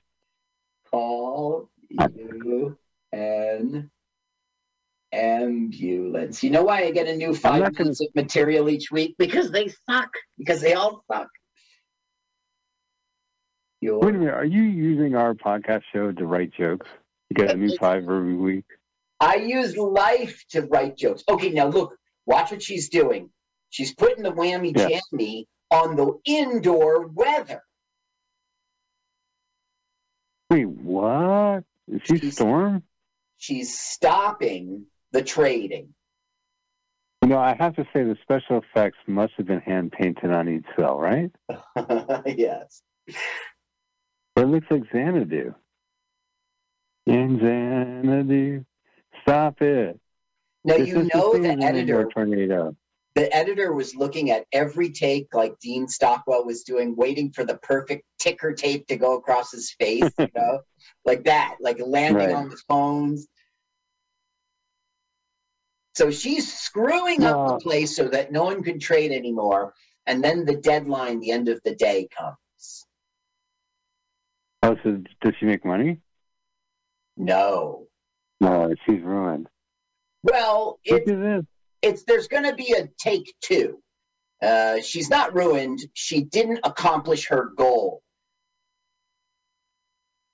Now, is the FEC gonna like investigate her and the woman who is causing a storm in Lake Exxon? Yes. Are you Storm? Are you Storm? I've heard about your superpowers. I do a lot more. I'm a lot more than just weather, indoor weather. So, okay. So she tried to get soybean market to crash, and she wasn't successful. She got interrupted, but it really fell, and she lost a lot of money for the company. So the husband puts her in the cab, it puts her in the limo, and has a talk with her, like, why can't you talk to me? Communicate with me. I'm your husband. I'm your boss and partner. Why aren't you, And then she explains that she made a deal with the devil. And when she does, Mr. Heartbeat, Mr. Love Heartthrob over here stops the car and abandons her. Like, you're a crazy person. You're crazy for making a deal with the devil, or crazy to believe the devil exists? Right. Crazy to believe the devil exists. You and I know better, Mike, but there's a lot of Gentiles out there. Oh, yeah. Hey, you know what? Soybeans are Gentiles love. We call them goy beans. I'm an honorary Jewish person because I worked for 4 Israeli companies, and one time I had a serious relationship with the Jewish woman. Never mind, it was high school. Who cares that it was high school? Who cares, period? I don't need to know. And weren't you looking He taught me a lot of my Jew chops. She taught me a lot of my Jew chops. Listen, is the limo driver going to say something? What? Will the limo driver be like, guys, can you keep it down? Right. Well, he's like, stop the car. And she's like, don't stop the car. And yeah, he's like, make up my mind. Ray Charles. So now, every now and again, you hear like a Stevie Wonder Ray Charles joke, like, did you see his new car? Well, neither did he, right? You've heard that. Right. So Ray Charles does that. Ray Charles does that joke right now. It's like, because she's looking for Nike. Have you seen a woman? She's African-American. She's got her, she's describing her. I don't know how she does it. And he goes, no, Ray Charles goes, is she black? Does she have, what are those things you tie in the hair? He goes, yes. He goes, I haven't seen her. And he keeps playing. Great. Oh, well, it was the only funny thing in this film. Does that mean he actually knows her? Yes, because every time she's bumping into Nike, it's like on that block where Ray Charles plays. Okay, Nike is pissed. Sure. What do you call that tree? It's a Japanese tree. It's bonsai. It's real little. I think I have no problem with her hair is great. I have no problem with that hair. Oh, wait, what do you call that like tree? Oh, it's like the little tree. Bonsai. Yeah. Bonsai. Yeah, that's not her hair. You're talking about her hair? That's her hat. The bonsai. You really have the final to, square up. Kind of. There's more. We're not done. But she's pissed off, and Casey's going to pay the price a little bit. Casey is Nancy Allen, and she married Brian De Palma. Oh yeah, I mean, RoboCop is probably the best movie she's done. I think, but she's done some great movies with De Palma, and she's done a lot of great stuff, and she keeps popping up and stuff too, which is cool. But she holds a movie. Well, okay, in RoboCop, she was great, and that's where I know her from, too. But she never really... She's the star in this movie, but she wasn't the star in Carrie. She wasn't the star in Philadelphia Experiment, or, she wasn't the star in RoboCop. It's just not her... Yeah, but she holds the movie together. I mean, there might be somebody who stars in it, but, you're in a movie, and... it can't be just a matinee idol who kind of has charisma and can hold it. Right. Okay, one movie she was the star of is very interesting. It was Dressed to Kill. And check this out, Mike. She won a Golden Globe. She got a Golden Globe nomination for New Star of the Year, but of that same movie, she got nominated for a Golden Raspberry for Worst Actress. Yeah. I mean, it's a weird movie. What I mean is, like, the establishment said that was so good, we're going to give you a nomination for a Golden Globe, and the Razzies were like, "Fuck that! You're nominated for Worst." Right. They cut her down to size. They took away her punch. Do you know? They said no punch for Yom Kippur. Do you know Stinker's Bad Movie Awards? I didn't hear of that ever. Stinkers? No. Yeah, I know the Golden Raspberry. Okay, now they're talking about the crazy thing that happened on the tradings floor that got to a limit down. And look, she's being arrested. And it's a big news. Wasn't that guy we just saw? The guy we just saw, was he from Hill Street Blues? No, he was a real trader in the day. Oh, really? Well, he should be arrested and hung. Like real traders. Yeah. He's a real trader? Is that what you say? Chicago. Okay, so he's a Chicago trader. You traitor. So now the old girlfriend from the runner days goes to pick her up and bring her to her house, which is getting auctioned off. She's lost all her money. The FCC, she's trying to manipulate the market. She made it limit down. So now they're going to auction off her stuff and her rich person's stuff in her rich person's house. Isn't that depressing? Oh. That's the way it goes in the commodity market. How much for this Elephant Man's bone replica? Elephant Man bones, but the replica. The replica, right. And edible. Have a golden bidet. Now it's 14 karat gold, 7 karat gold, but it is golden. It is a golden bidet. Now it is plated gold, but it is. Look, everything's priced to go. Her plant. Do you think what's classier, a golden? What's classier, golden toilet or a golden bidet? I guess a golden bidet is classier because it's the more rare thing, and you would only have it if you're a rich person. You'd have a urinal and a bidet in your bathroom. Well, the thing is, like, with the urinal and a toilet, you are putting poop on you, but the bidet is cleaning the poop off of you. Right. Like, I think it's a better way to spend your gold. Now the husband's back, and she's like not doing a good job acting. She's like, I don't know what to say, which is maybe the script, but I'm saying there's no chemistry. Right. I lost everything. He's like, you didn't lose me because the script says so. I think the script is like, make your libertarian points and then wrap the movie up. Yeah. I should have known libertarian points. It seems like I need to watch this movie like 3 or 4 times to figure out what the real politics of this film is about. Okay, so what happened because she made the price drop is, in an emergency, the government gives away the soybeans to third world countries because that makes them more scarce and the price goes up at home domestically, see? So what she just did was feed the world for a season. Wow. And not get arrested. Well, she did get arrested, yes, for manipulating the market. She went to... No, she didn't go to jail. It's like she went to FCC shame court. We strip you of your titles. You have to pay all the money. Now, what's happening is bad guy Dean Stockwell is there. The first, you remember the love interest caught the baseball and autographed it? Yeah, sure. That's the first thing he auctioned off, right? We expected like $20. And what he got, it was Dean Stockwell going, $10,000. And they're like, ooh, and so.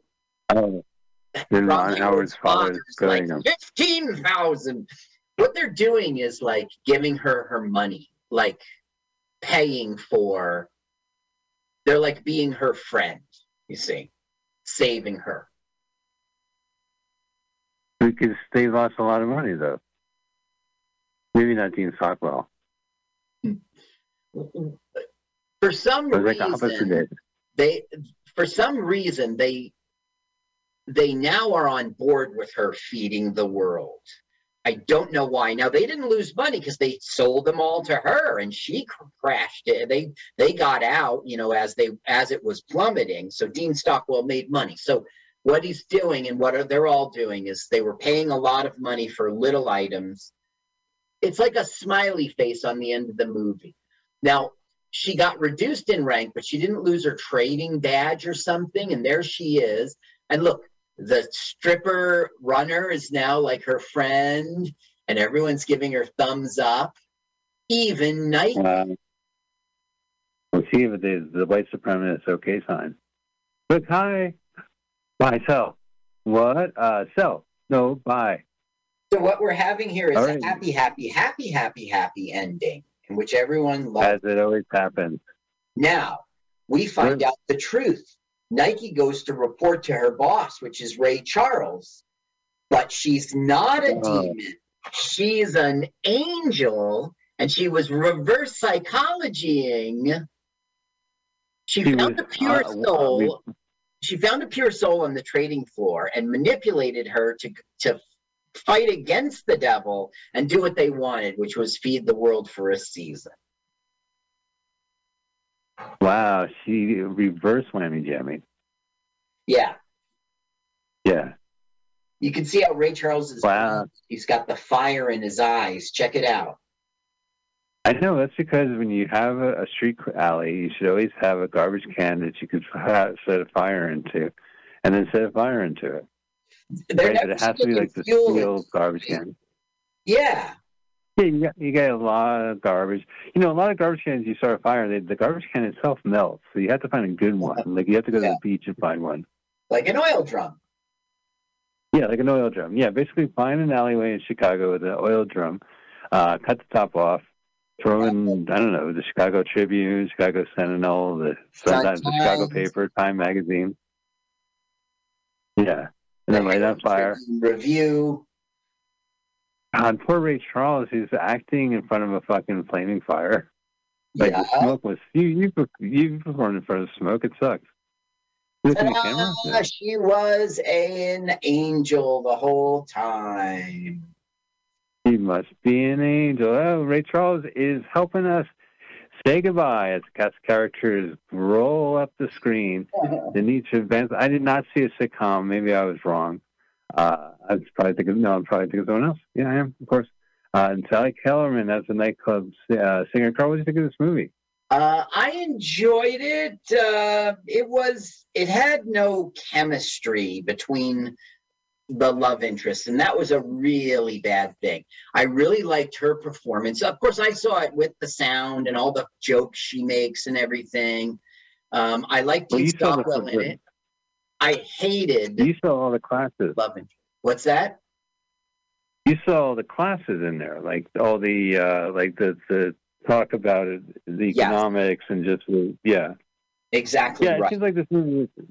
It seems like the movie was made to get to those points. Like, I don't know if it was an Ayn Rand thing or just like they had, they want to feed the world, let them know it's Christmas time, and this is the way to go. But it seems like this guy had an insight with a lot of Chicago stuff, which is nice to see, especially if it's dated. But me mistaking the late. This movie's all right, but I do think there's a lot of like just racist kind of tropes that you see, like stereotypical tropes, like the magical Negro or the African American playing sax on the street, or just I don't know. But it was fun. I don't know. It's a weird movie. Sincere appreciation to the following. I'm a couple seconds behind you. Yeah, John Tesh's credits are coming up. Great. John, da-da-da-da-da-da-da. It's time for John Tesh. Oh my God, he's such a joke. He wrote a song called The Soybean Shuffle. Oh my God. Yeah, it's great. It's the Soybean Shuffle. Do-do-do-do. Yes, the Soybean Shuffle. Get up from the Dynatones, huh? They really rocked it. I didn't hear any of it. Was that the band that performed live, Ben and Tones? I don't know. I didn't find that in my research, but I might have not, I might have stopped looking. Oh. All right, well, ladies and gentlemen, that has been our movie, Living Up from 1989, 1990. Thank you very much, Richard Martini, for posting it, as is. We appreciate that. Yes. The director's cut no less with the cursing and the real-life blood. There's a lot more blood in this movie than the edited version I saw on NBC, so but it was cool. And I forgot a lot of details to this movie, so it was strange to see. But, yeah, that's that movie, either fish or foul. Carl, next week, I have an idea. Maybe I could look for it in real time on YouTube. Well, I found the trailer for it. If you find the real film and it'll work, I can play the trailer. No. So, Carl, I had talked to Carl right before we recorded this to the movie. I found out through a friend that they discovered a lost movie shot in France during the 80s from Jerry Lewis, and that it's posted on YouTube. Is that correct, Carl? Is what? Wait, did you? Oh, no. I'm kidding. Next week, we're really excited for this film. It is, of course, we mentioned it during the show. It is, what's it called again? Wired, 1989. But see if it's on YouTube before we play the trailer, because it's going to mislead. Now, the other Jerry Lewis one you're talking about was a French film, but we didn't get there. I never got the link. Well, I never found it. Next thing you know, we're recording. Oh, one of those days. Yeah. The best thing about today's episode wasn't the misleading stuff we're doing right now. It was that I'm going to do that joke about 1989 money, and I'm going to, watch a movie at the Zeroplex, and I'm going to call my grandfather an ambulance.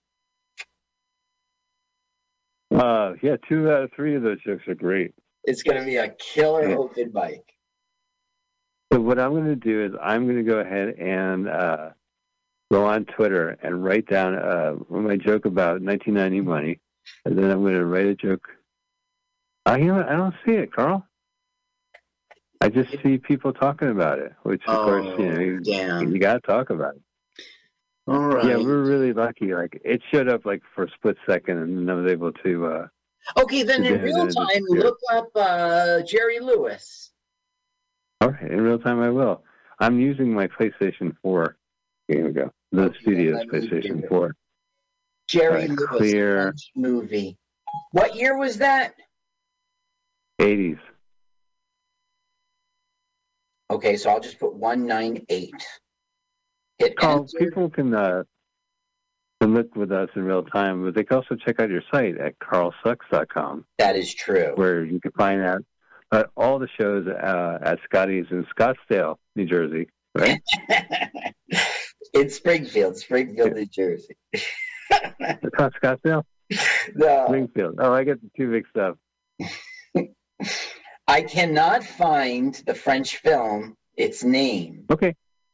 All right, well, ladies and gentlemen, we will be back with a new movie. We'd love for you to check out MutinyRadio, check out their live shows every Friday and Monday that airs, to check out the library of great shows that occurred during the 6th Annual World Comedy Festival at MutinyRadio Show.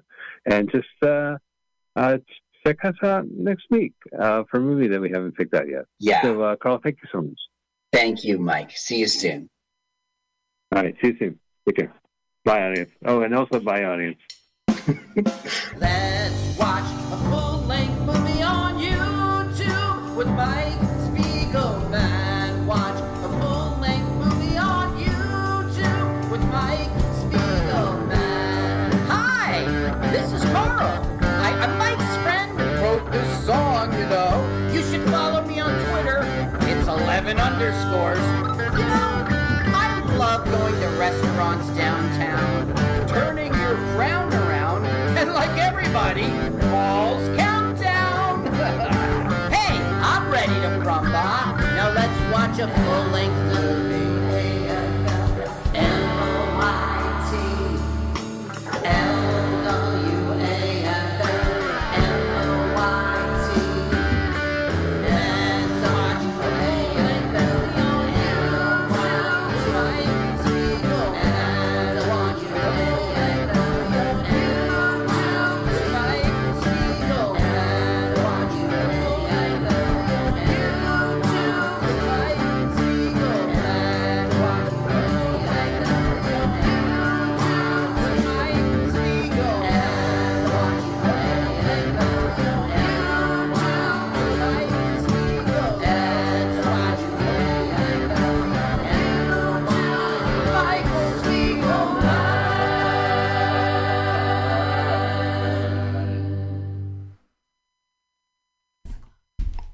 It is 6 o'clock. It is.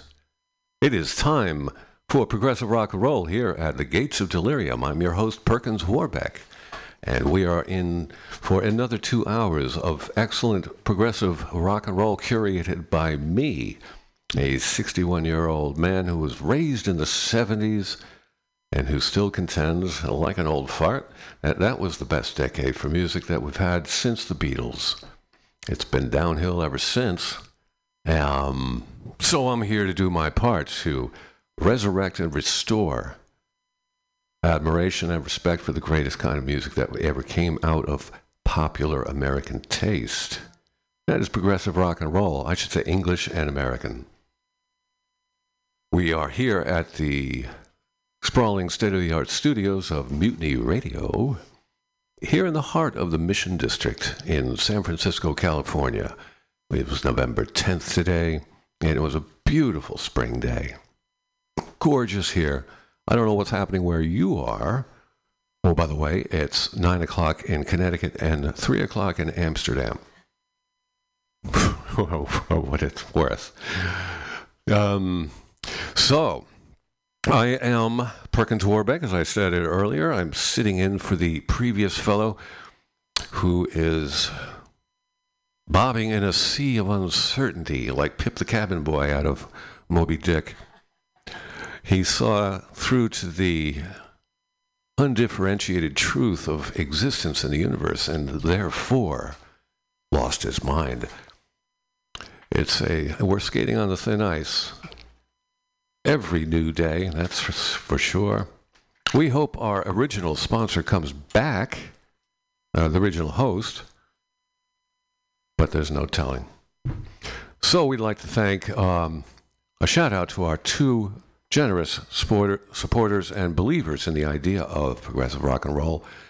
That is Sackbutt and Crumhorn, the law offices for criminals like you, and Alfred at Alfred's World of Trousers. Alfred is bringing the trouser like no trouser has ever been brought. Alfred is resurrecting and restoring the very idea of trousers, going all the way back to Beau Brummel, who introduced the trouser in the 1820s under the Regency of England. You remember that king who went crazy?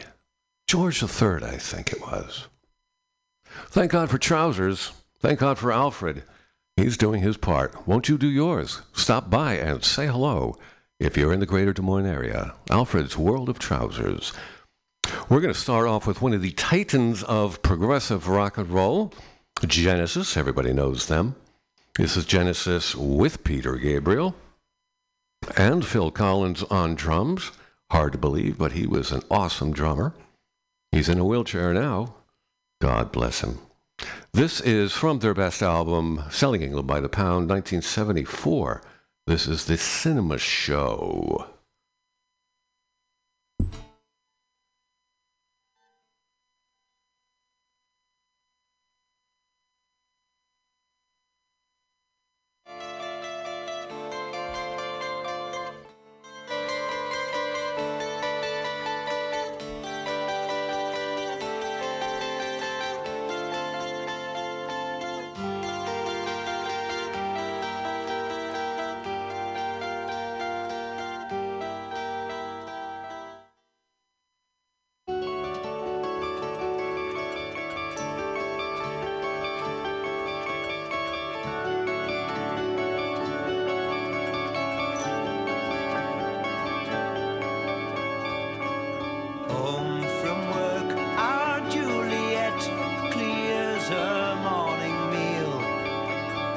Dabs her skin with pretty smells concealing to appeal. I will make my bed, she said, the turn to go. Can she be late for her cinema show? Cinema show.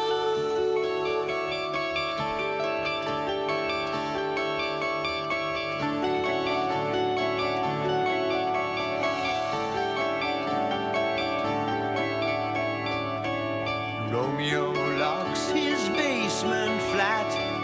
and scurries up the stair with head held high and floral tie, a weekend millionaire. I will make my bed with her tonight.